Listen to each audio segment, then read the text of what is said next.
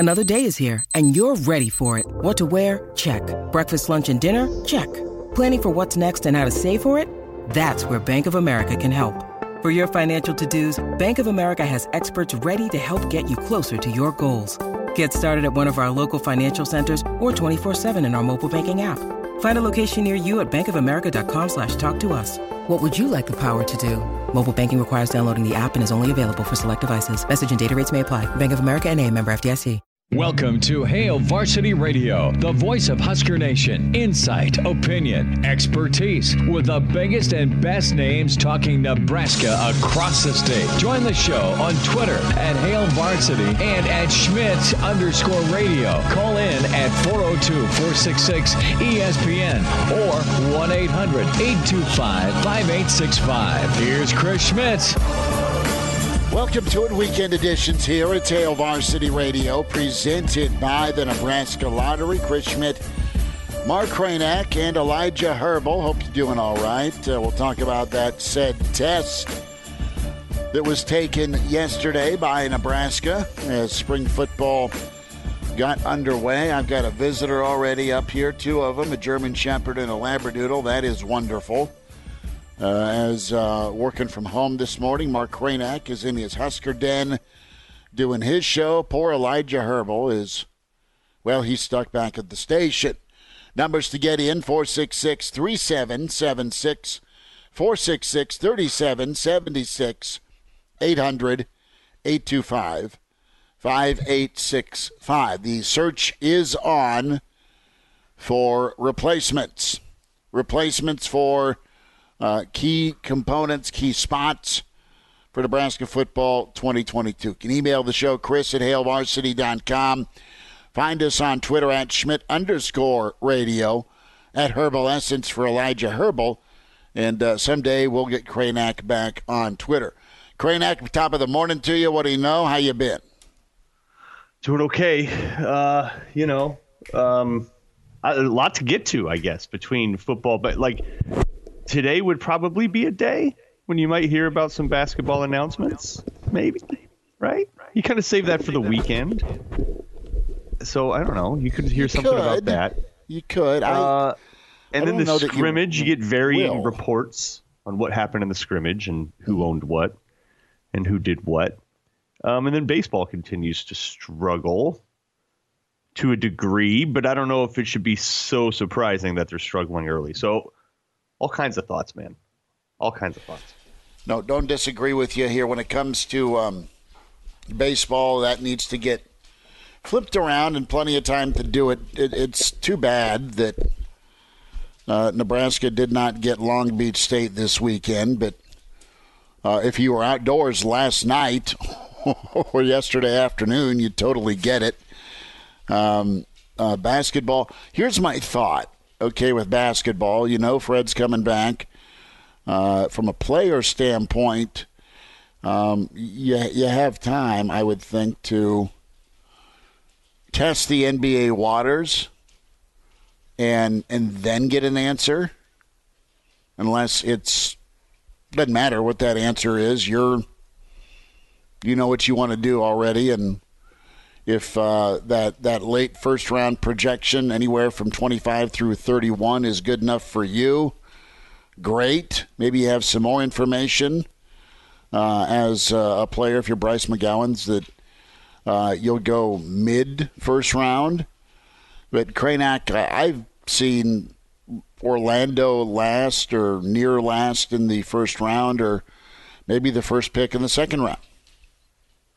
Yeah, and it seems like he's gone just because maybe there's a chance that he could move up a few slots. But once you're already kind of earmarked as that guy with a lot of potential, and then you look at, what's happening with Nebraska's roster or not happening with its roster, and with the coaching staff or not happening with the coach, it just signs point to him going. But there's a chance. There's a slight chance, depending on what Fred can do with the staff.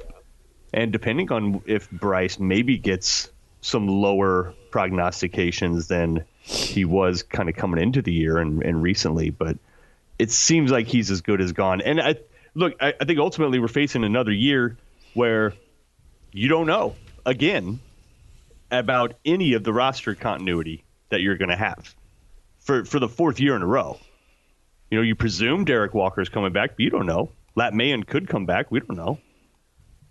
Right? Trey McGowan, is he going to leave too if his brother leaves? Who knows?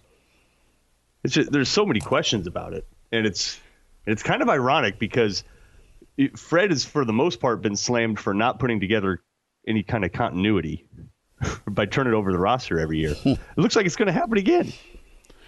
Well, right? No, it likely will. If you're Nebraska, you want Walker back.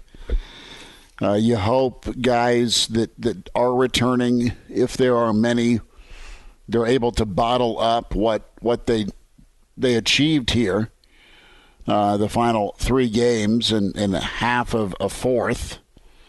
That was just straight up Nebraska basketball in round 1 of the Big Ten tournament against Northwestern, where it's just maddening because they go and revert back to old habits.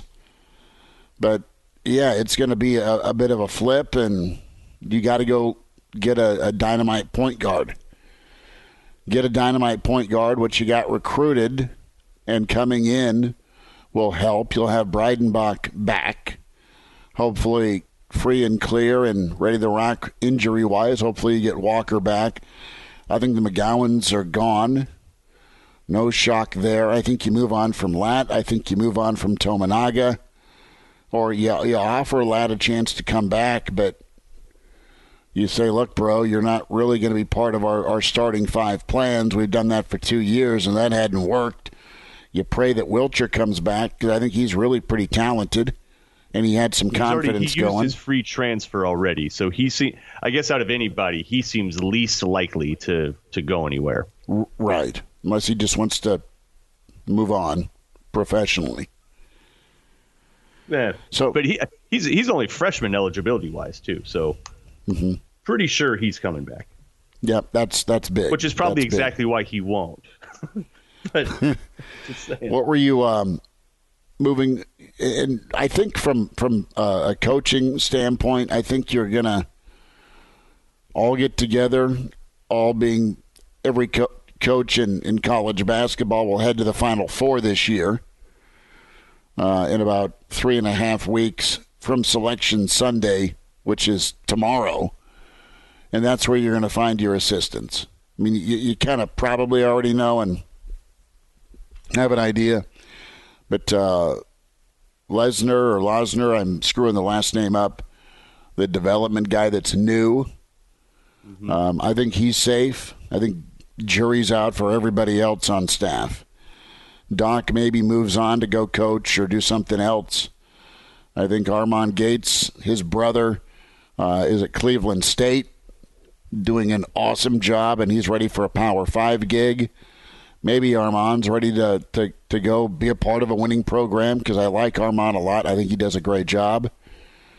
And I think if you're Fred, you've got to find your new Matt Abdelmassih that can keep getting you talent, but can get you talent that can play together. Your job as coach is to make that happen, but it's been a 2 or 3.0 version of the same type of player or two you've brought in that really hasn't meshed well together, Mark. It's just been a weird fit, and it's very difficult to imagine that the changes that Fred talked about with Trev don't include coaching staff changes, right? Yeah, it seems like maybe Nate Lesnar, he's the newest addition, so he's probably safe. You're right. I think everybody else is probably gone for one reason or another.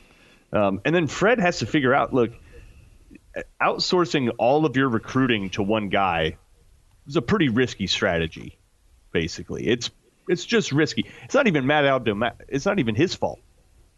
He's just going out and trying to acquire talent. Right? If that's his remit, he's for the most part done that. But you got to be more involved. You got to be more involved with the types of players you want in, personality-wise especially, character, makeup-wise especially, and then, of course, physically. So, it seems that Fred is just like out on any of that. Could be wrong, but that's the way it's been kind of purported, is that it's really Abdelmassi's job. He just goes out and finds them, and then Fred, he goes gets the ingredients, and Fred puts them all together. And you're like, what? That's negligent. That's a negligent approach to building a roster. And it's why Nebraska's at where they're at right now. Now, it worked at Iowa State, so I'm sure Fred saw no issues with it, right? They did it before. It's just like, oh, yeah, this is how we do it. Well, you got Royce White was a big help, all right? Yeah, I think in hindsight, you got a little lucky. You had NBA guys. You don't hear, or at least you don't have as many. No, you got, and even Bryce. I mean, he doesn't strike. I don't know. We could go into a whole thing about the way the NBA drafts versus how some others draft. Like the NFL drafts, they definitely draft on potential, but they also draft on like, is this dude going to be in our starting lineup like within a year? No, the NBA is about, all right, what's this dude going to be by his second contract? It's developmental. They're all developmental, but with the NBA, they don't expect you to come in and kill it right away in most spots, unless you're drafting top 3. And it's weird to see because now we see it up close with somebody that's on Nebraska's roster. You know, what a lot of these other programs have been dealing with for a long time, which is, I don't know, talent, like NBA talent. Now we get to see it up close, and you're sitting there, you're just like, he's not ready. He's not ready at all. He's barely ready for the Big Ten.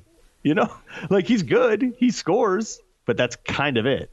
Like he scores. Got to get more physical. What else do you do? Got to defend. Like he's got so much more he can add to his game, and it's so obvious. And so to see him just already bounce out of here is just like, wow. Is that even what you want to go after? Is that even what you want to go after? Because like it's not like he brought winning to the team. You know what I mean? Like, do you even want to go after those high profile upper 4, 5 stars that are here a year and gone that don't even ever actually really develop? And so you don't get out of them what you hope to get out of them by bringing them in. They're the whipped cream and cherry on top of the sundae. That's assuming you already have a bowl of ice cream. And right now you don't in Nebraska basketball. It's supposed to enhance something that's already sweet. And you just don't have it right now. And he's going to go 99.9%, and he's going to live out his dream. Try and do that at the next stage of his life. Good for him. Best to his family. Nothing official, obviously, but that's what Nebraska's staring at. Cranack, let's hit some spring football. All right, you're Mr. Video Guy. You've created and edited and done a lot of work production-wise with videos. So have you, Elijah. And I have scribbled down the faces and names of what I saw with Nebraska's big reveal. So you saw quite a bit of Anthony Grant. You saw some Betts and some Yanton Fedoni and Casey Thompson and Buford. And, of course, you were able to see a little Garrett Nelson and both lines of scrimmages slamming each other. Some info we had yesterday, just not a great day for the defense yesterday. Not a great day. I don't know how happy Scott Frost was with the squad as they got ready to head off to spring break this entire week, and then they'll get back at it next Monday. So it was just scrimmage 1, mile marker 1 in this spring. But it's safety. I mean, you're seeing Buford. He might have had a pick. You're seeing some Noah Pola-Gates. And along the offensive line, I mean, Kevin Williams is at a left guard spot. Ezra Miller's at a left tackle spot. You had Hunter Anthony at the right tackle and Lutovsky. And then Piper at your center. That's kind of your starting 5 on the offensive line right now. And I think you've seen some nice work by Anthony Grant ripping off some runs, but yesterday that was what was released. You had a really nice physical run by Yant. Forgive me, but that's what we're up to this Saturday morning. Cranack is deciphering a 90-second video clip. Well, that's what you have to do. You're right, though, about Grant. Grant keeps popping up. His name keeps popping up, and on the videos, they use his highlights a lot because apparently he's breaking a lot of long runs. Mm-hmm. Now, who knows what the situation is or the setting, but it looks like it's, full contact, and of course the scrimmage was, but, even on some of the previous videos that they came out with, he looks like he's securing a spot there. Really early, of course. You hear about the fight, too? A little fight I did. In practice yesterday. I did. Yeah, Trey Palmer was taunting the defense. Transfer out of LSU, who brings a little swag, a little attitude. He was taunting the defense, and Caleb Tanner didn't like that. Cracked him. Brawl. And then all hell broke That's loose. Good. It's competitive. That's good. Yeah. Would you have started a fight with me on a Friday morning if I was taunting you from across the window? Maybe. Yeah, I would level you. No offense, bro. No offense. Then I would get my buddies on the defensive line to come after you once I woke up. See, I know. So on second thought, maybe I would not have. No, it's a good idea. Pretty good reviews. It sounds like Austin Allen is the heir apparent is Thomas Fidone, and then that group of tight ends. It sounds like Fidone's made quite an impression. You have Xavier Betts that's been looking good, which is nice. That need for a 3-back rotation, Grant, Ramir, and Yant, very real. I mean, Buford's a guy that saw some time last year and was a special teams big dog. He's settling in at safety. What are you hearing? Where are you at with a Miles Farmer? Because I think your secondary yesterday, your top unit was Clark and Newsome with Noah Pola-Gates and then Buford. Tommy Hill's been a name we've heard about this spring as well. Farmer's, look, he had those 2 picks a couple years ago. I think that was Northwestern, right, before he got hurt. He started like a handful of games, and he has 3 career interceptions. So bang for the buck is pretty good on getting the turnover. Yeah, it's the thing I wonder about him. I don't know if he has it. I just haven't seen it to know. I do wonder about his overall athleticism and speed. Okay. I just do. He's taller. He's a bigger, rangier guy. So he brings that to the table. But I do wonder about his suddenness, his explosion, his general coverage skills. Mm-hmm. I don't know. I just haven't seen. Put it this way: I just haven't seen enough to where I'm like, yeah, that's a dude. He definitely needs to play. You just don't. As opposed to like, say, a Luke Reimer, totally different position, but. Mm-hmm.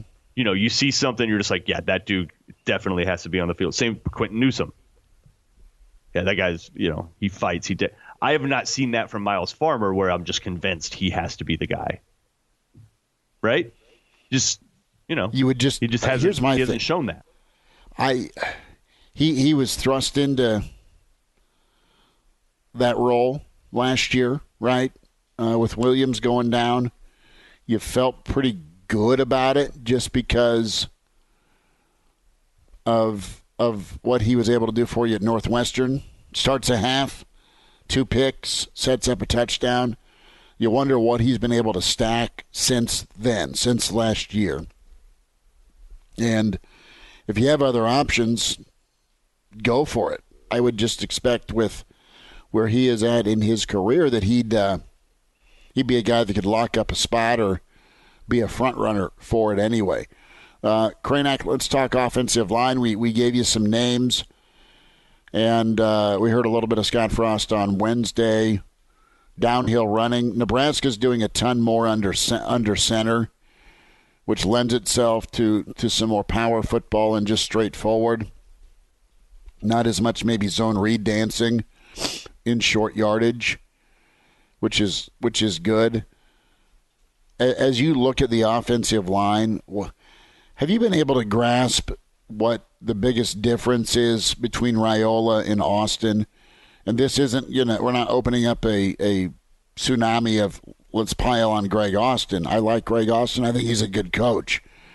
But I'm interested how and why it's going to be better with a new O-line coach based on what ingredients you have on the O-line. And listen, you're going to find out your alternatives for your best five at a couple of key spots, be it center or right tackle with Corcoran, and also left tackle with Teddy. Once they get back, those two guys are the guys I would think you'd lean on to reclaim those spots. But I just looked at the guys Nebraska's recruited and who else went after him, and I'm like, man, those guys were wanted by the Wisconsins and Iowas, and Turner Corcoran, Ohio State and Alabama looked at. So Nebraska has gotten talented kids.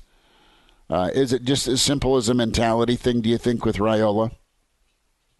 That's you hope, right? Because it's unlikely almost mathematically that you would strike out that much on offensive line, because you're right, recruiting-wise, they've been right up there.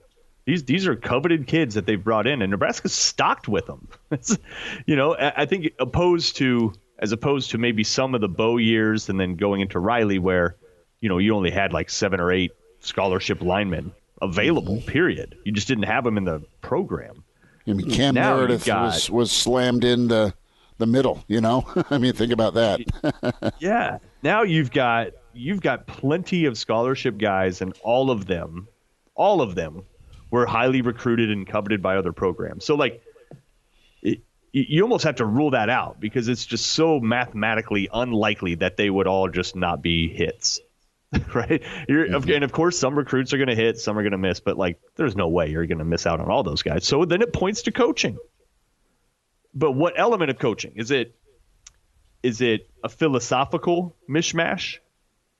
Where Frost maybe wanted guys to fire off the ball more, be more physical, and Greg Austin didn't. And so that was the problem, is kind of the mixed messages that they're getting. So, what element of coaching, we don't know. But what we do know is that Frost, he kind of puts his foot in his mouth sometimes, and he more or less called out Greg Austin this week. I'm sure you saw that and noticed that. He's like, yeah, guys are finally flying off the ball. It's been a frustration of mine for years. It's like, okay. Well, dude, you're the head coach. You're the head coach. Tell your offensive line what you want, please. Because you've got a guy that was recruited by Milt that played for Callahan. He knows how to fire off the football. He did a great job of it. Yeah, listen, I'm not defending him. I'm just saying. No, and I'm not saying you are, but I'm just communicate it, please. Right. And maybe he tried, and maybe it didn't work, and that's what, there were obviously some differences and some a little no love lost between those. For whatever reason, that relationship soured. Right. And so, and maybe your offensive lineman picked up on that, and that led to weirdness and blah blah blah. So you hope, anyways, that fresh set of eyes, somebody that Frost meshes with philosophically, will make a difference. Going under center is a good sign too. Like you were mentioning, maybe they will go downhill more. That was one thing that Austin would complain about with Frost, is hey, if you want to be more physical, you got to call those plays. You're not calling those plays, So it was a mess between Austin and Frost in hindsight. And I think the O-linemen were kind of caught up in it. Yeah, that's now they fair. get a fresh set of eyes and a fresh start. We'll see. Well, and the other thing, too, is you got to run those plays in practice to be able to call those plays in the game. You can't just magically poof. Here we go. Nebraska's passing game has always had the talent. They've had some dudes to be able to come in and play ball. Now you have Mark Whipple in, and back to Frost earlier this week. The tension isn't as thick. Now the urgency is to get things fixed and figured out and move forward. But with Whipple, I mean, he's a guy that is going to run the football in November. He's a guy that wants to find a rotation of backs. He's a guy that wants to probably be balanced on offense, but you have to be the ability to be multiple in the passing game. And did you not feel with Coach Frost that there was just this, man, I need to be hands-on with my offense, either by choice because I love it. I love the design part. I love the play calling part. That's what cranks me up about coaching. Or there's just, okay, here's Coach Walters and here's Coach Lubick, and they're just green, and I don't know that Walters was, but I need to be hands-on with it. Now he can check out all aspects of his football team and tell the shoeless OC to go do his thing, and it sounds like that's happening pretty well. Yeah, like he is stepping back from it. And, according to the other coaches and players, it's very much Whipple's offense. But, and behind the scenes, I'm sure Frost does have input. And, again, we'll see if that works, right? It's like it is put up or shut up year, right? You're just like, the whole – because – Frost he put together an undefeated season as the head coach and coordinator. So that worked. But then he tried 3 or 4 years of that here, and that all of a sudden didn't work. So is that really the problem? Who knows? We'll find out. But it does appear that he has legitimately made changes, not just superficial ones. Not just, bringing in a couple new coaches. He's brought in a couple new coaches and changed how he's acted, changed what he's done. He has stepped away from the offense to a degree. So that's positive when you're showing a willingness to change like that. And, we'll see if that continues as the season. So does he continue to do that if, say, you get into a slog with Northwestern and the offense is stuck in the mud? What does he do then? Right? Does he start to take it over? Does he let the process play out? Mm-hmm. Does that lead to some weirdness? I mean, because it gets real in a hurry on Saturdays. So that'll be a pretty true test too. Cranack, you have some of the quarterbacks that talked about what Whipple has them doing, the 3 and 5 and 7-step drop from under center.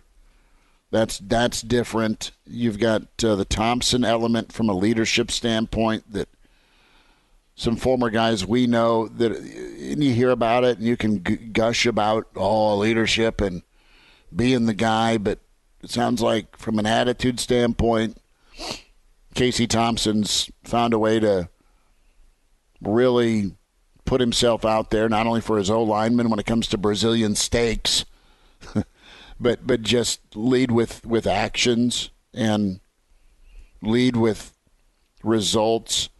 Red zone offense, 46% completion rate, my friend, by Nebraska in the red zone last year. Tip of the cap to Sam McEwen with that stat. It's in his column this morning or this week. And we knew it was so-so. But does that just make you dry heave this morning when you've got tall and lanky wideouts like Omar, like Betts? You have a 6'9" tight end.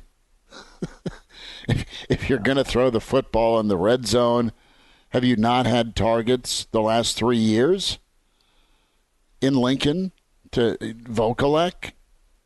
I mean, I think most Nebraskans, we're going to go old school and grab the old lawn chair to put in our front yard, tell folks to stay off our lawn. We'd prefer a fullback or power run game inside the 2 where you smoke somebody.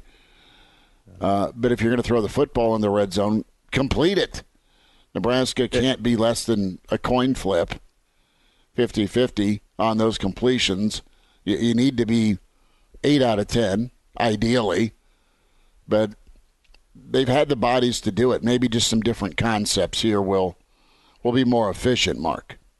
Well, maybe Yeah. And what about a fade route occasionally? Not that we're playing, but it's exactly. such a common play that you see so many let a guy teams make run. a play, babe. Yeah, you isolate a receiver. You have one-on-one with them. It's usually a big receiver. You throw a fade to him. Like it's not I'm not sitting here trying to be like, a wannabe offensive coordinator, but it's just like you see that regularly in college and NFL, but not at Nebraska for some reason. It's like, why? We got a tall receiver. Quarterback. You has wear the that. ball. Like, You wear that headset this morning, Kranak.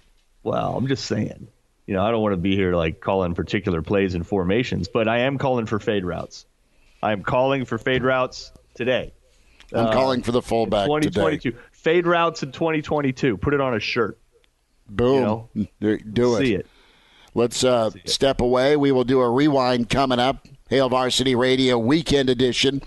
Brandon Vogel in less than 30 minutes. We'll spend time with the Iron Horse, Gary Sharp, get his take on the week. It is spring break, so we will no doubt keep that theme going and hear a spring break story from all of the above. Elijah Herbal, I know, is just all sorts of excited for his spring break and a birthday weekend. Bill Bush is with us next, our rewind segment with the Nebraska Special Teams Coordinator. It's Hail Varsity Weekend presented by the Nebraska Lottery. Now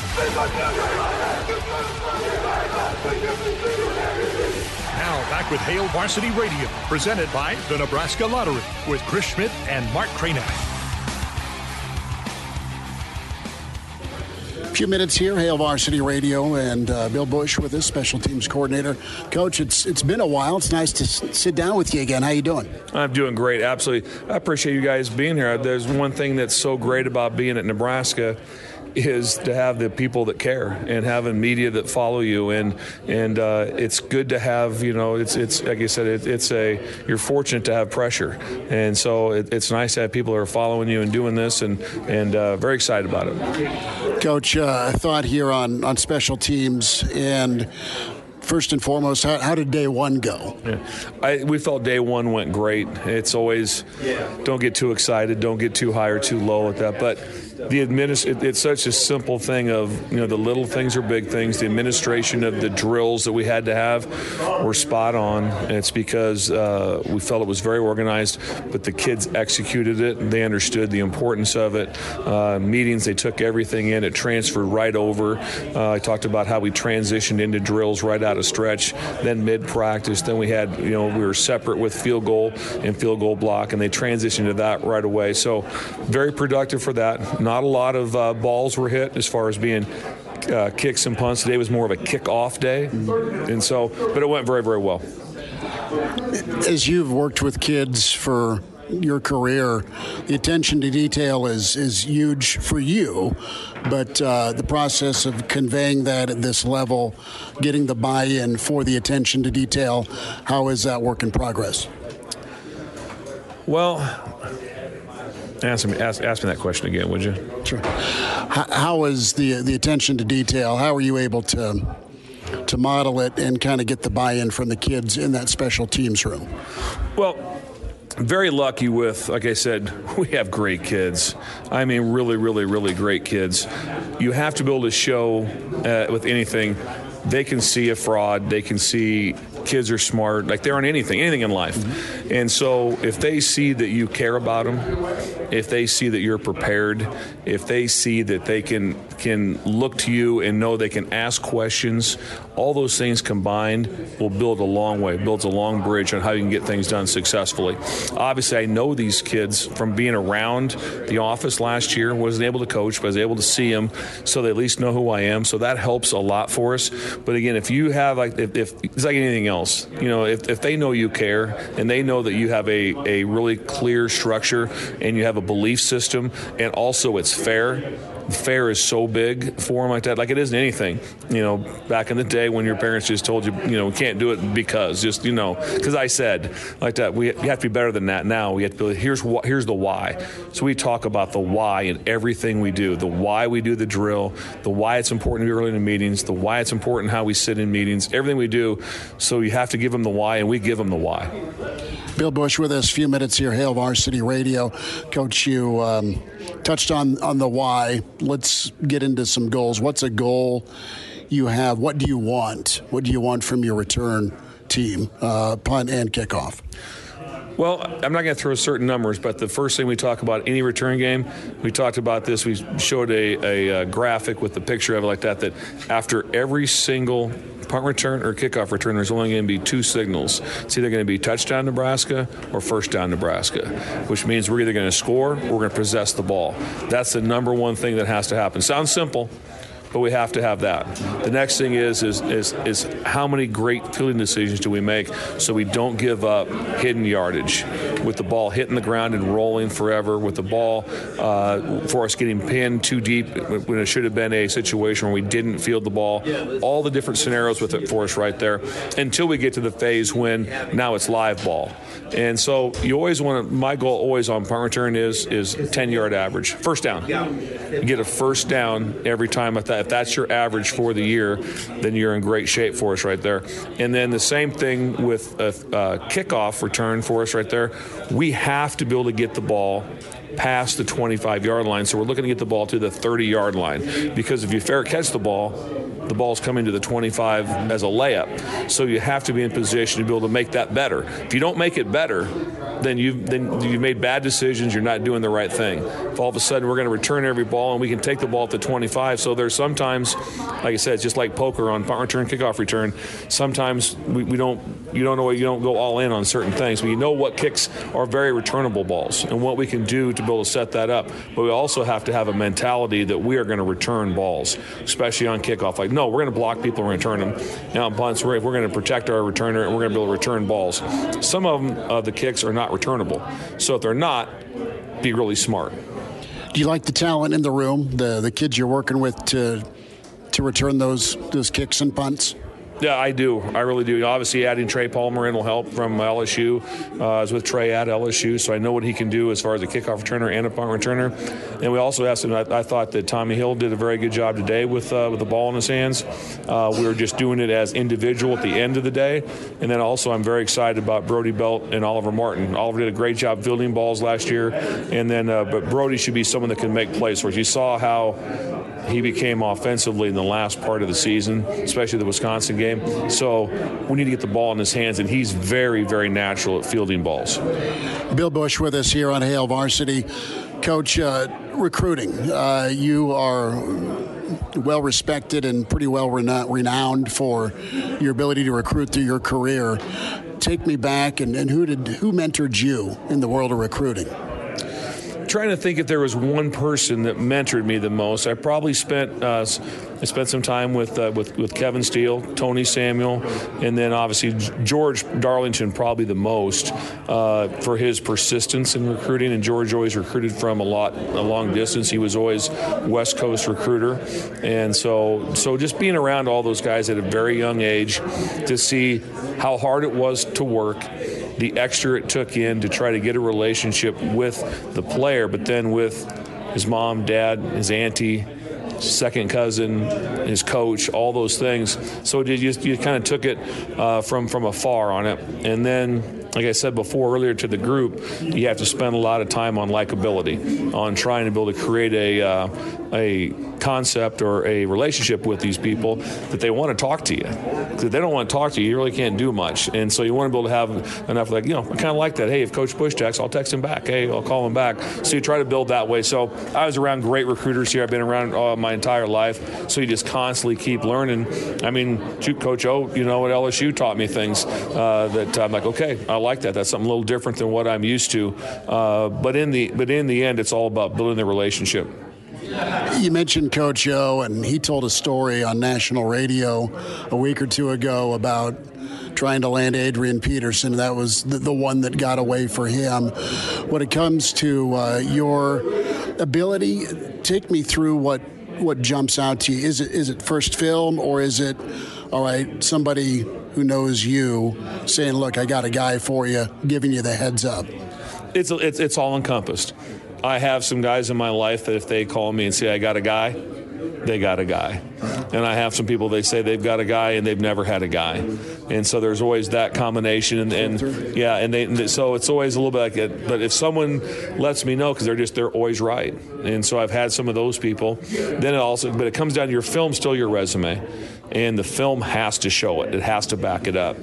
The thing that also is in-person evaluations are so critical. How many times do you see them? Do you see them play live? Do you see them practice? Do they come to camp? All those things there. And I've also had guys come to camp and go, woo, they ran. That's vertical, wow. And then they go to play and it's not the same, and you watch their film and it's not the same. So it's all got to add up together. All those things have to add up to be at one time, but it goes through the process of the worst thing you can do is waste time on great player, love watching him, find out that he's got some off-the-field issue or no grades. There's nothing worse than wasting somebody's time on that. So you always want to make sure I have my little details down before it goes on to the next person to get it evaluated, with those things. But in the end, the film is what matters. Then you have to make the decision academically, any of those areas right there. If he is struggling, why is it? And a lot of times those young men work out very well. Do you look at the portal as a challenge or a potential advantage? Well, both. It's both. Yeah, it really is. It can be used as an advantage. It's something that we've used well as an advantage here at Nebraska. It's also a challenge because obviously you're recruiting your own kids just as hard as you recruit anyone else like there, because there is a different window for people out there just to be like, you know what, I'm going to go to the portal. It needs to be that easy. And so that's a little bit. So I think it goes both ways. If you work really hard on how you manage it and how you look at it right there, then I think it's still a positive. But it's very difficult. But in recruiting, just like when I started to what it is now, you have to adapt as fast as you can. You can't be someone like, I don't do Twitter, or I don't like to text, or I don't like to do this. I'd like to recruit as if it's 1988. That doesn't work. And so now, same thing at the portal. You better have an understanding of it. That's just the way it is now. So just being locked in, how to handle it, what's going on with it. And then also, it's not a magic portal. Some people think it's a magic portal. It's like everyone looks into it like that. And, there's some that happens. There's also a lot of failures in the portal. So you have to be very smart and do your due diligence on why they're leaving, what's going on, all those different things of it. It's kind of happened at LSU with Joe Burrow when I was recruiting Joe. That wasn't a portal situation because that hadn't happened yet. He was graduated with that. But I knew Joe. I was at Ohio State with him. I knew his family, and I also knew the reason he was leaving. And so there was a difference there. He wasn't leaving disgruntled. He wasn't leaving, I got screwed. This is kind of what it is. So we had a background. We had so much background on him. So you always want to have that background from the portal. What was that season like down there? I mean, it was obviously you won a championship. It was incredible. But you want to talk about kind of hitting on all cylinders. You get his talent level matched with the offense, and in that league, it was pretty big wow factor for college football. Obviously, it was, to be part of it was outstanding. Obviously, me and Mickey were together with it and just had so much fun with it. But the thing that stood out the most was how competitive the entire team was. And defensively, how competitive they were. And I'll speak from the other side of the ball because I was on defense there. But, to see how Jamar Chase and Joe and everyone and Clyde Edwards-Helaire, how those guys practiced, the competition every day, it was good on good. And every one-on-one things. And then we showed it on the next day on practice on who was going, what was going on. And it was on the whole time. No one was tapping out. No, I don't want to take any reps. I'm going to take Tuesday off. That never happened. So it was the perfect storm of talent and competitive spirit at the same time. Coach Bill Busch. Coach, good to see you again. Thanks for a few minutes. Awesome. Thanks so much. Appreciate you. The Hail Varsity Radio Saturday Morning Show, presented by the Nebraska Lottery. Strap yourselves in. Here are your hosts, Chris Schmidt. Y'all don't even know he was a virgin until he's 28, and now, roll tide. And Mark Cranack. Time has come for someone to put his foot down. And that foot is me.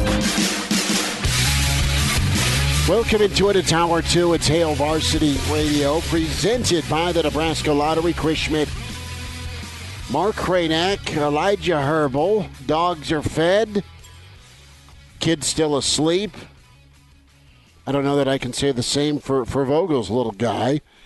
As we kick off hour 2, welcome in Brandon Vogel, managing editor, HailVarsity.com and magazine. Vogues, how much has Junior went over, dissected again, our video snippet of yesterday's first scrimmage? I mean, has it been dominating the tablet or his time? Good morning to you. Good morning. Yeah, I just airplayed that to the TV and then actually left him home alone on the loop and went out to have dinner finally for the first time in forever. So he's going on, let's see, about 15 straight hours of watching it. And, there's still a couple more tidbits in there, I think, to absorb. Well, his synopsis is what? Fedoni's nice? Buford All-American? He thinks they should practice longer than 90 seconds. He doesn't know if that's really maximizing his time they're allowed in the spring. That's a good take. Vogues, your kid's as smart as you. That's awesome. Hopefully smarter. He's to have a decent shot in this world, so we'll see. Brandon Vogel's with us on Hail Varsity Weekend Edition. So, okay, we'll get into a ton of things. All things spring football, some Husker basketball, of course, but I want to start off with a little breakfast analogy here, and it's in reference to Will Compton and Taylor Lewan. The Bussin' Boys were in Lincoln doing their podcast, and they sat down with Coach and, of course, Casey Thompson. It was funny that the first stop they went for breakfast was not a bad place, but not a place that kind of separates itself because there's so many. They went to a chain spot. Day 2, Will Compton took his buddy, and I think it was at the urging of our dear friend Searles, to Virginia's Cafe. Now, Elijah and I have talked about this. I'm drinking my coffee out of my Virginia's cup right now. They are right across from the radio station. And, well, Kranak, you love it. You and I both love to crush their Vogues. I know you've been there and you like breakfast. What is Nebraska's red zone offense on the breakfast menu? If you could equate it, what is that on the menu heading into spring? Well, last year, and this is going to be highly subjective, I would call it pancakes in that I don't mind pancakes, but they're not great for me. I would much prefer many other options. So, Nebraska's red zone offense a year ago was, not like something I would never order, not the bottom of the menu, but definitely a lot of room for improvement. So I think look at Pitt's red zone offense, and that was up near the top of the menu. So I guess that makes my hope for Nebraska's red zone offense in 2022 hash browns, because if there are hash browns available, I'm always going to get them. So pancakes and hash browns is sort of, or is it a funny face pancake? I'm hoping we can just leave the pancakes out of the equation going forward for the Huskers. But, like I said, you're going to have some pancake drives. Just how it goes. And if you can hit your field goals, it makes them go down. A field goal is good syrup to the pancake in this very, very tortured metaphor. Well, I'm sorry I brought it up. So once Nebraska gets to the red zone, what do they got against the fade route? You got to do Eggs Benedict 12. Honestly, the fade route, so you've got some big body receivers. I don't think that's the issue. It's probably the comfortability with throwing that and throwing it safely. It's a high risk, high reward type of play. I've never, except for when I, was playing wide receiver in high school and thought I was really good. Then I loved fade routes, but as a person sitting at home watching, it's a play I can take or leave. That Nebraska runs very, very few of them certainly seems odd. I mean, you watch college football now, particularly for these teams that are up in the top 25, and it just seems so simple. And it may not even be the classic fade route. It could be back shoulder at the pylon, all of that stuff. Like, it's just amazing to me how red zone offense has evolved in that regard, where it's like, well, if we know our quarterback can put it someplace safe and we like our wide receiver, we're just going to do that. Brandon Vogel's with us, Hail Varsity Weekend Edition. Chris Schmidt, Mark Cranack, Elijah Herbal, and Brandon L. Vogel on Twitter. Gary Sharp here in about 20 minutes or so. We'll end the breakfast talk. Sadly, I'm a biscuits and gravy guy, so is Junior.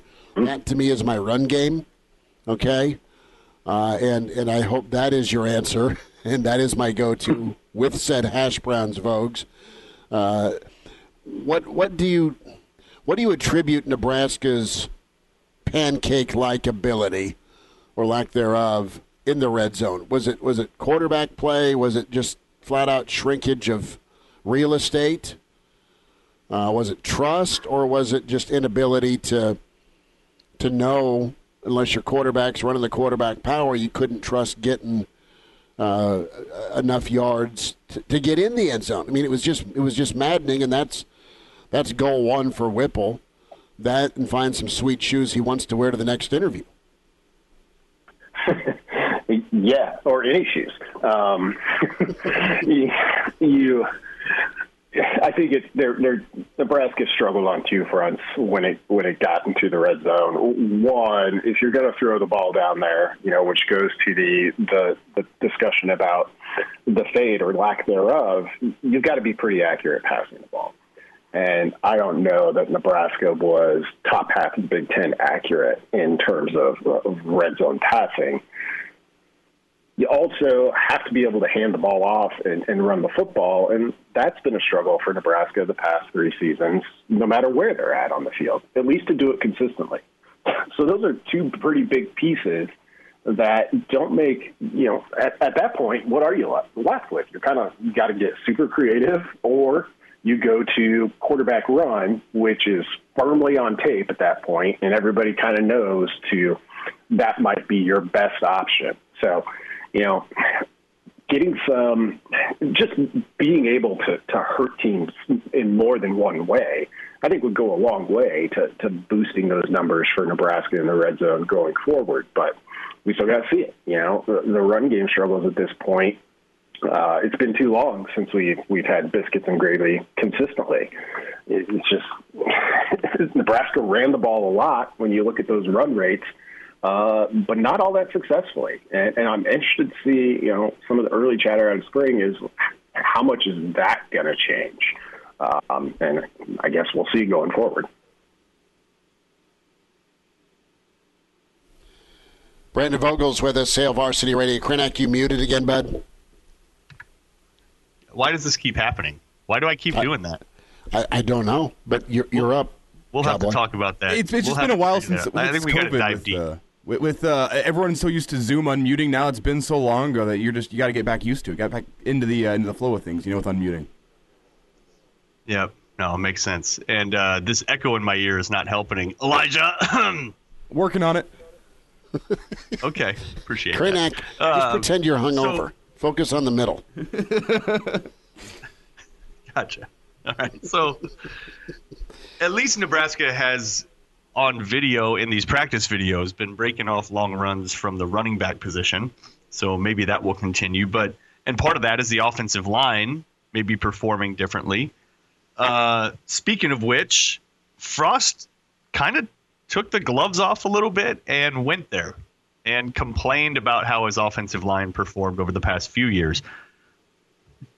Brandon, would you advise that if you're Scott Frost, chief of staff, his communications director, his consultant, are you telling him just, hey, bro, that's enough. We don't need to talk about Greg Austin anymore?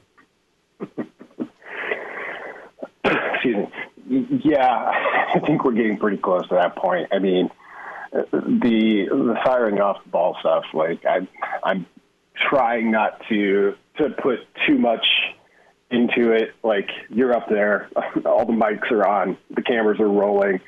You got to say something. Leaving it that open to interpretation probably isn't what you have to say, but it doesn't add up to me in any regard. Like it's hard to imagine. I mean, I know there are certain situations where you might do this, but it's hard for me to see a offensive line coached not to come off the ball, or for whatever reason it wasn't happening to the degree that it had to, and a head coach being like not being able to remedy that over 4+ years. Like it just strikes me as, something you say this time of year, and maybe that is all of it. I mean, when you look at Donovan Raiola, I think there's not a ton to go off, which isn't to say his experience isn't good or he's inexperienced. It's just, it's kind of been a little bit behind the scenes when you look at Notre Dame and Chicago in particular. But the thing I like about him is, he and his brother grew up in Hawaii training with their dad. They were both centers, which, if you can play center, it gives you a different view on things. So I kind of like that part of it. Maybe it was just like new voice, some new ideas, and a different sort of focus for Nebraska. And maybe that'll be the difference. But at this point, coming off the ball is something I kind of have an expectation of every offensive line to do. Right. You shouldn't just stand there. Now, the other thing is, there were multiple instances the past few years where it didn't appear that coaches were on the same page with one another. And a lot of those coaches have been fired by Frost now, so it makes sense. But you would literally hear one thing from one coach and one thing from another. Saw that again about a week or so ago when Frost came out and said, "Oh, it's an open quarterback competition. It's going to be, we're gonna roll the ball out there and see who the best one is or whatever." And then the same day, Whipple's like, "Oh yeah, Casey Thompson's our number one." Should we take note of that? Is that noteworthy in your mind? Well, I mean, that might be proof of a new CEO vision. CEO has to steer the ship, but they may not know the last time the decks were swapped. And so it could be that, but I think it's a little, that to me was as much an indication of, okay, like Whipple really does have a good deal of control, and it is kind of his department to run in that regard. I also think it's just a little bit of Whipple's kind of been around the block more than once. He's dealt with NFL media. He's dealt with media all over the place. He doesn't have time to beat around the bush anymore. Whereas Frost, both from his time as a player and back here as a coach, clearly came into this Nebraska job knowing that the interest level around Nebraska it's great, but it can be oppressive at times. Like there's really, we started out talking about making my son watch 90-second practice clips. We really do hang on every detail. So I think he would maybe just kind of in his standard, I'm not going to give too much away here mode, whereas Whipple, he's new, but he's also a veteran. So he may just have said, yeah, this is what it is today, and so that's what I'm going to say. I'm not going to pretend it's not that way. Brendan Vogel's with us, Hail Varsity Radio Weekend Edition. I can imagine how the meeting or hallway conversation went after the open competition comment versus, well, it's Casey. Scott, this is my offense. Go get your golf clubs. I'll talk to you when I'm ready. Get back in your room, like the crusty old veteran. But that's needed, Vogues. You needed some guys to come in here and kind of own it. That's what you've done with this staff upgrade from an experience and a confidence. And this is, again, nothing against the departed, but you've got guys that have been at some big-time spots. They're really comfortable. Yeah, if Nebraska is talking about going under center, now. Like, that should tell you right there. Because, I mean, it was almost an outright refusal to do that previously, which is fine. Like, I mean, I know, it's easy to remember the plays where it seems like, well, just line up and plunge or line up and hand it off. It's one of those things that, like, sticks out when it goes poorly, and when it works out okay, it just kind of, you miss it. If that's your philosophy, that's your philosophy, fine. But because we know that wasn't the case, to come out now and talk about going under center seems like, oh, okay, well, that might be something that is legitimately new. Brandon Vogel with us on Hail Varsity Radio. Let's flip over to baseball real quick. Panic time? I mean, the 4-8. Offense just really hasn't had a complete game, I guess you could say. They've had defensive meltdowns. They've had starting pitching issues. What do you make of what you've seen so far out of the 4-8 Skurs? Yeah, the offense piece of it, and it can be tough early on offensively, just in general. But you'd like to see a team kind of come out of the gates a little bit more quickly than Nebraska has. But it's not panic time for me yet. I'm gonna let them get to Big Ten play first, and maybe that'll end up being too late. But I have enough faith in kind of bolt after last year, and you look at Nebraska was preseason top 25, number one in the Big Ten. That's all fine and good and earned. With baseball, that tends to be like, I don't know that those preseason rankings, and this is the case for volleyball. The preseason coaches poll in volleyball is basically last year's final poll with maybe one or two additions, and you move a team up a spot or two. Baseball can be a little bit like that. So this was a Nebraska team that we knew they had a lot to replace. I'm not saying they were overrated necessarily, or at least I'm not saying that yet. I think they've got time to kind of work through this and turn this thing around. And playing at home, which isn't happening, well, it didn't happen yesterday, it's not happening tomorrow. That could help spark a team like this that's a little bit younger. So we'll see once we get to the end of March. I think we'll have a pretty good idea. Vogues, will say goodbye, and we'll bring this back full circle with the breakfast take. Nebraska's star menu item will be what and who heading out of spring? Oh, it looks like Casey Thompson's kind of running away with it. Anthony Grant, though, might literally be running away with it. If he keeps going along those lines, and defensively, I would say your early leader right now is Buford. Hearing some really good things, and the fact that Nebraska put him up to talk to the media after one of those first few practices told me they must feel he's in a pretty good spot. Good enough. Vogues, give your kid a fist pound. Tell him to put the remote down, and it's okay to watch something else this weekend with the 90-second loop. You guys have a great weekend, okay? Okay. Ironically, he's about to have some pancakes, so there we go. Good work. Brandon Vogel, managing editor with HailVarsity.com and magazine, at Brandon L. Vogel on Twitter. I kind of like talking breakfast in the morning. I kind of wish we were all in one spot to go head over to our friends at Virginia's. It sounds kind of good, Kranak. Oh, man, some corned beef hash. You demolish that every time you're over in the back booth, don't you?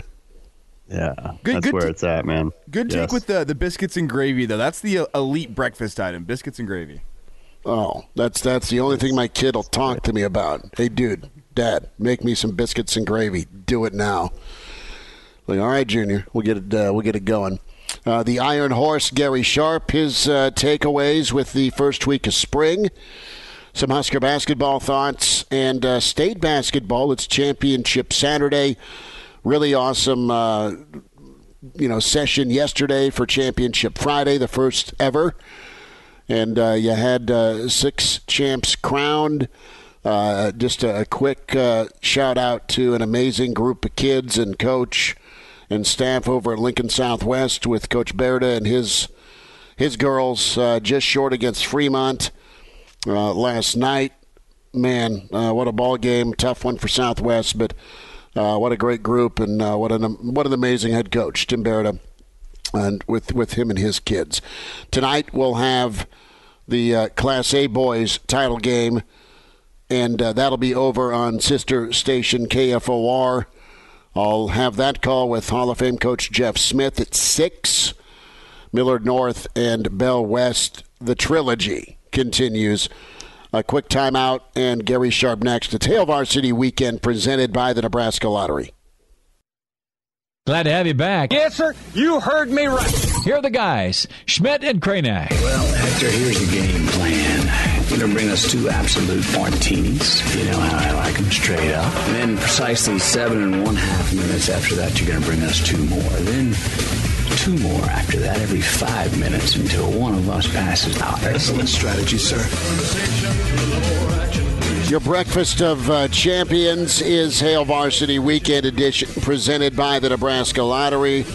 Chris Schmidt, Mark Kranak, Elijah Herbal, and we welcome in the Iron Horse, Gary Sharp, with us on Championship Saturday. Sharpie, good morning, bud. How are you? Hey, good morning, guys. How are you?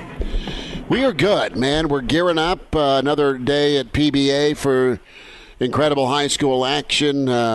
All sorts of tournaments going on for the dance and selection Sunday tomorrow. I want to start with some spring football first, though, Sharpie, and kind of get your take on the week that's been. We got the little video clip yesterday. Talked with Vogues about that.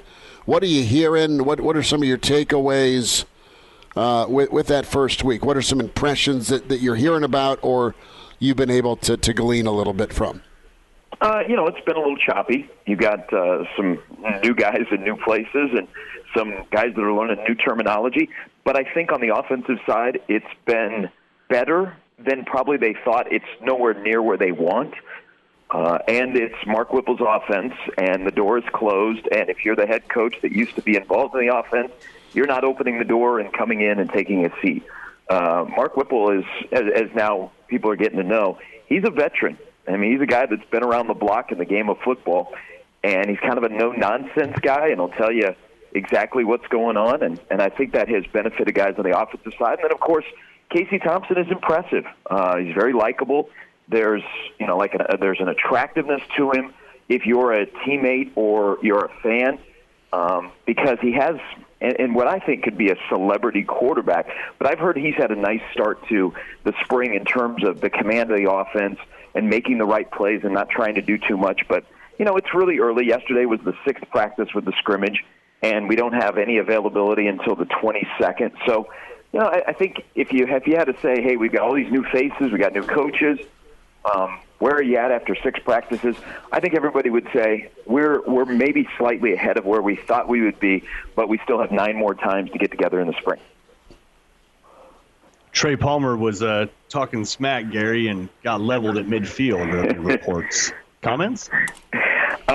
He's going to talk it. He's going to run it. And you got to put him in a bubble. You don't need him being knocked out by one of your teammates. The one other thing I noticed, and they're selective on what they send out, and that's okay. I mean, it's good to see. It'd be great to see a practice, but it's good to see, certain guys that you haven't seen for a while doing things. Like, I know Fedoni showed up in one, so it was good to see him. But another key takeaway, besides Trey Palmer getting smacked, and that wide receiver room, by the way, they will run it. I mean, they got a head coach a position coach, I beg your pardon, who's got a personality. But I liked in the clips they showed, you saw offensive linemen getting downfield. Not standing around the line of scrimmage playing patty cake, but on a yant run, you saw offensive linemen downfield. So, it was good to see it. It's nice to mix in a little football in a month of basketball. True or false, the Iron Horse Gary Sharp has a yellow windbreaker that says security and a fake mustache? I do not. I just have a pair of khakis and a polo shirt and a phone that has many numbers in it. Wonderful. Well, the khakis are a great call. Gary Sharp's with us. Sharp, we were talking a little bit about red zone offense, and what was the apprehension last year? Was it personnel? Was it fear of execution / trust, or was it how you want to win? I.e., I want to win looking a certain way, calling a certain play. What's your ballpark on the struggles with the red zone, and does Whipple fix that in year one? Well, I think last year the struggles were, you were pretty good between the 20s, and you were able to rack up some yardage and have some success, but that red zone was a problem. One, Austin Allen was not targeted enough. Boy, targeting him in the Minnesota game in the red zone seemed to work. I would have liked to see the tight ends targeted more because that was something that was mentioned. I think two key things. One, Nebraska couldn't run the ball in the red zone. And, it gets a little bit tighter when you get in the red zone. You get closer to the goal line. You can't be running, 12, 15-yard routes. And you have to be able to run the ball and punch it in and lean on people. And Nebraska wasn't able to do that last year, and then they really shied away from it. And I also thought the play calling got really wacky. Once you got inside of the red zone, they were running things that didn't make sense, that were minus plays. And I'm hoping that'll be changed. But I like what Whipple said. One, that quarterbacks are probably going to be under center when they're in the red zone, or they're going to be under center, period, more than we've seen. And they are working on running the football. That's a mindset as an offensive lineman. When you're closing in on the goal line and you know that you need 5 yards, not for a first down, but 5 yards for a touchdown, and they call a running play, how great is that for an offensive line? So I think just the willingness and the devotion to running the football in the red zone could pay dividends for Nebraska. Gary Sharp with us on Hail Varsity Radio. One consistency, granted, they're only video clips that, are on Twitter for half of a second or whatever. But there is an awful lot of Anthony Grant in the open field, busting off a long run. There's probably been like 5 of those across all the videos that they've posted. Legit or not? You think he takes that number 1 spot? I think he's in the mix for the 3. I think it's way too early to grab a number 1, but I would be surprised if he's not in the top 3. He's kind of a hand-picked Applewhite guy. I still think that one of the other guys in that top 3 could be somebody that's not even on campus yet.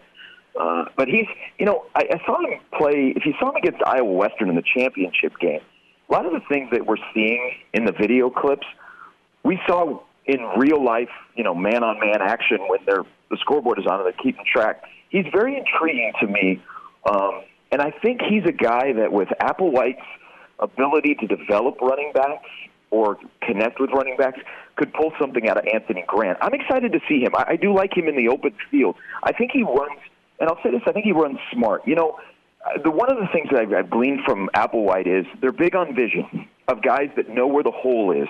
Once they get the ball in the pocket, they can see the entire field. That's one of the knocks on Ramir a little bit. But Anthony Grant seems like a guy that when he gets the ball on the handoff, he knows where he's going, his head is up, and he can read blocks pretty quickly. And that also would be beneficial to Nebraska. I'm excited to see him. I would love to see him full throttle. I don't know if we'll see it like in the spring game, but I think he's in the top 3 when they roll around to the fall. Gary Sharp with us, weekend edition, Hail Varsity Radio. Sharpie, a thought as we switch gears.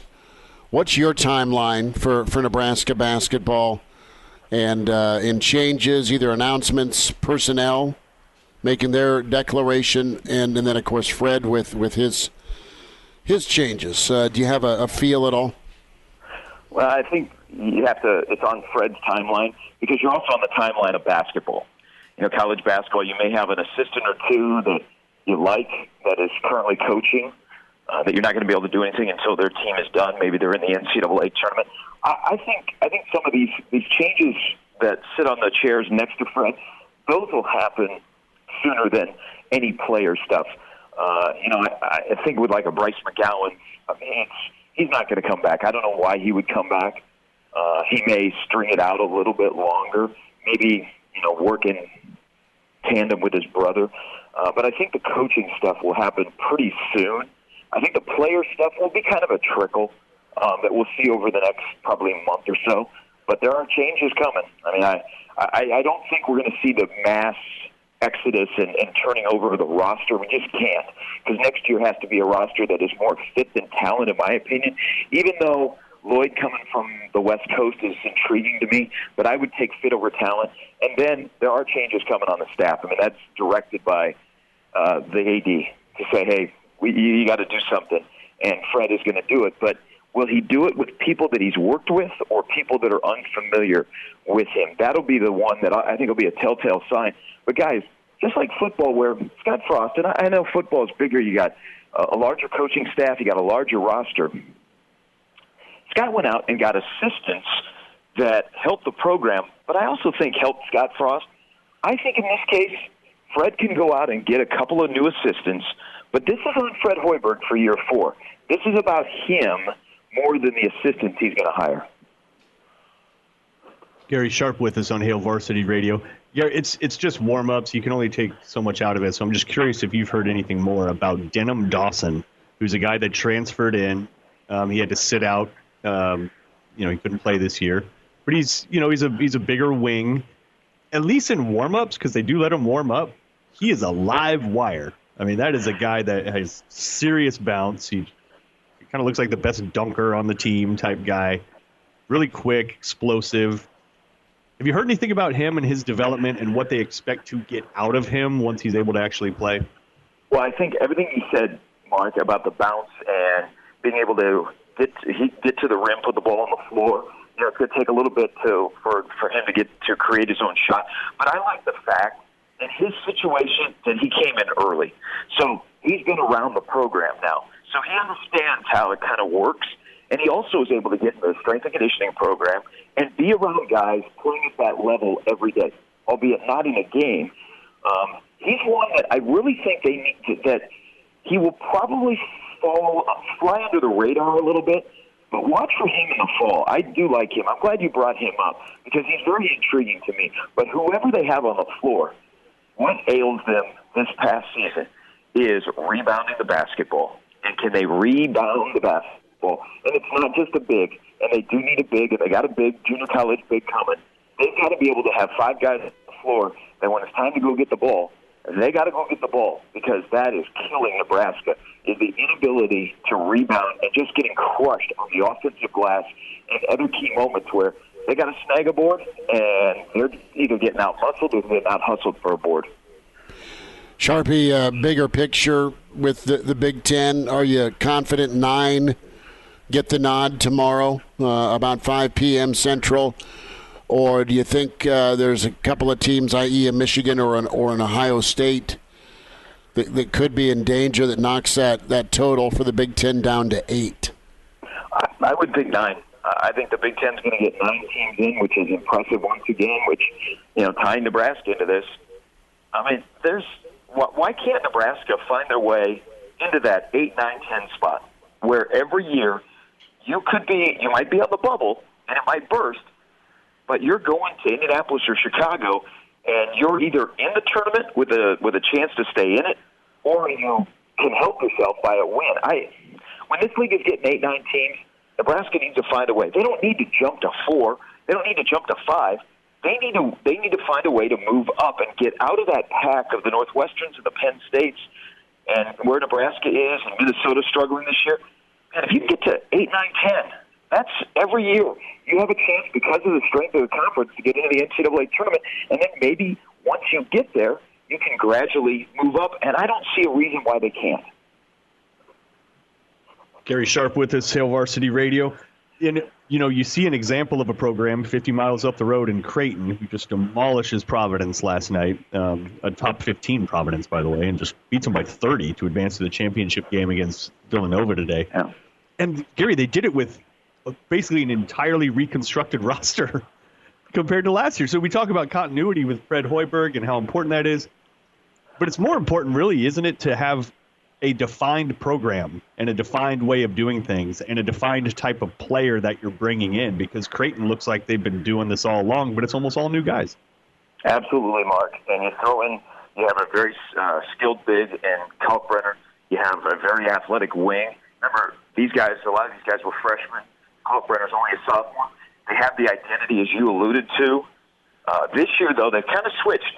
They aren't making as many threes, but, boy, they're playing defense better than they've played in a long, long time. They're getting after people. I mean, they threw Providence completely off their game last night, so much that Ed Cooley burned all of his timeouts by the 16-minute mark of the second half, and they were in their bag, and they couldn't do anything. But I think also part of it is Creighton has a really good head coach who knows offense and is really good in game.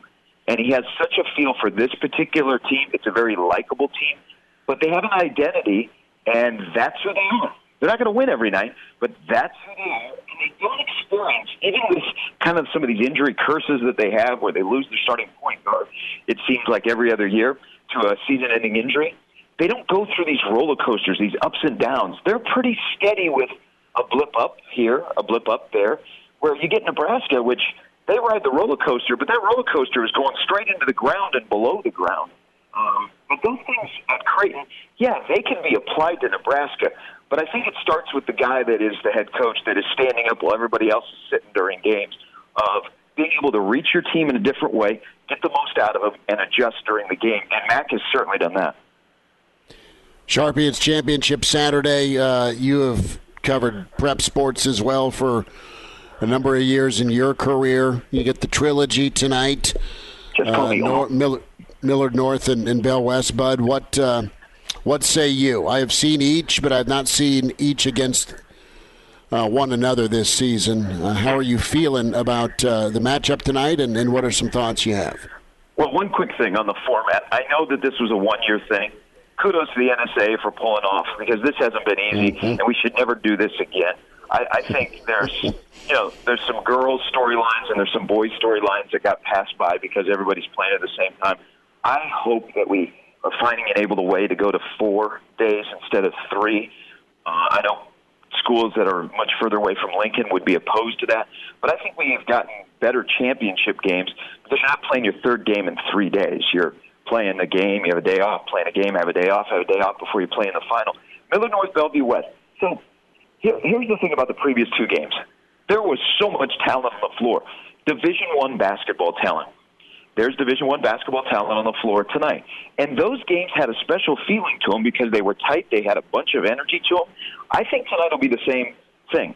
You've got 2 really good head coaches, and this might be the last time that Tim Cannon coaches at Millard North, by the way. Doug Woodard on the other side for Bellevue West. He's got Josiah Doetzler, who, in my opinion, right now is a really talented high mid-major guard that will cause problems, that ignites that offense, that gets them going. That it's tough to keep him in front of you. And then Millard North, going back to Creighton, boy, they have a bountiful of recruiting wins. Jason Green's going to be really good at Creighton. He's just a load. He's a guy that can put the ball on the floor. He can get to the basket, and you just can't stop him. He's like a train. He's also on the other end. He's a guy that can block shots, but doesn't block them into the front row. He blocks them right back onto the court so his teammates can pick it up. I think it'll be a back-and-forth game. It's all going to come down to then, outside of the headliners, like a David Harmon for Millard North. Can he hit shots? Can the young guards for Millard North? And they're young. When I say young, I say in championship experience. They've are seniors and a sophomore. Can they hit shots? Can they guard? Can they not turn it over? And then Bellevue West, William Kyle, who's a human jumping jack inside with a rope. Can they neutralize Green? Can they get to the basket without their shot getting blocked? I'm really looking forward to this game. I think these have been the 2 premier programs for the last couple of years, 2 really good coaches, and teams that have really good players. This should be a lot of fun tonight. Personally, I wish it was West Side, but I picked Bellevue West before the tournament began, so I'm gonna ride with the T-Birds to make it in the last 3 years. But it is wild to think if Millard North doesn't have the meltdown 2 years ago late in the game against Bell West, Tim Cannon tonight is coaching for his 3rd straight state title. They have been loaded with talent for sure, Sharpie, but this is Green's team, and he's been an incredible player, but he's been more of a periphery guy with some of the star-studded lineups that Millard North has had. He has been incredible this year. And, Tim Cannon's the best. Love the guy and really respect him. Coach Woodard's awesome as well. will have the call tonight over on KFOR, Coach Smith. Sharpie, we started this second hour with a breakfast theme, and Vogues is a hash brown guy, and we all kind of related it to what is Nebraska's red zone offense, what breakfast menu item in lieu of Will Compton making it right yesterday morning and getting his partner in crime over to Virginia's. We're all Virginia's guys. I'm a biscuits and gravy. I symbolize that as run game. What is your breakfast item? Well, first of all, good for Will to go to Virginia's Cafe. But people, don't knock Village Inn. If you've not gone to Village Inn at 2 in the morning, you don't know what you're missing. And we have to protect Village Inn because there are fewer and fewer Village Inns anymore. I would say Nebraska's red zone offense, and I don't like this item on the breakfast menu, but I would say runny eggs. Okay. All right. Just a little sloppy. Yeah, there's some hardness to it, but it's a little sloppy. And once you break the yolk, then you're not getting it back. You need some toast. Yeah, you need. So that's the Austin Allens of the world that come in and soak up that runniness of the egg that equates to the red zone offense. This is a fantastic topic. It is. Kranek, your corned beef and hash guys. Maybe Casey Thompson's the utensil that scoops up the sloppiness and spreads it on the. Hey, I don't want to go all over the top. He's an impressive young man. He carries himself like a pro. He's somebody that, if it works out. Say that again? Does he even lift, though? Oh, I'll send you some videos. Okay. That dude is jacked. That surprised me. He's been in the fishbowl before. He is doing it the right way. You know, when he entered the program and everybody is talking about him, he stands on the outside and then he picks his spot when he feels comfortable and moves into the inner circle. And I don't know if he can be what Nebraska needs at that position, and Nebraska can win anywhere between 6 and 8 games. Boy, he's going to change the story about Nebraska football single-handedly. Texas transferred to Nebraska, portal guy, works out, helps Nebraska get the first winning season under Frost. He's very likable. He's very knowledgeable. He's very comfortable. And I think he's going to be able to make a lot of money as a quarterback in Nebraska if Nebraska wins. I wouldn't be surprised. I said this on my show yesterday. I wouldn't be surprised if he becomes the face of Nebraska football because there's not a lot of recognizable guys on this year's roster yet. Maybe him and Garrett Nelson right now are the two most recognizable. Would it surprise you if when we get to July and Nebraska has to announce who's going to the Big Ten Media Days, if Casey Thompson is not a candidate? He's got to be wild because he would have not yet played a game in Nebraska. Yeah. Sharpie, we will see you tonight, brother. Awesome points. Great insight as always, man. Thanks for giving us a few minutes today. Hey, thanks, guys. There he is, the Iron Horse, Gary Sharp. Kranek, go get some breakfast. Yes, sir. Elijah, have a great birthday. Thank you.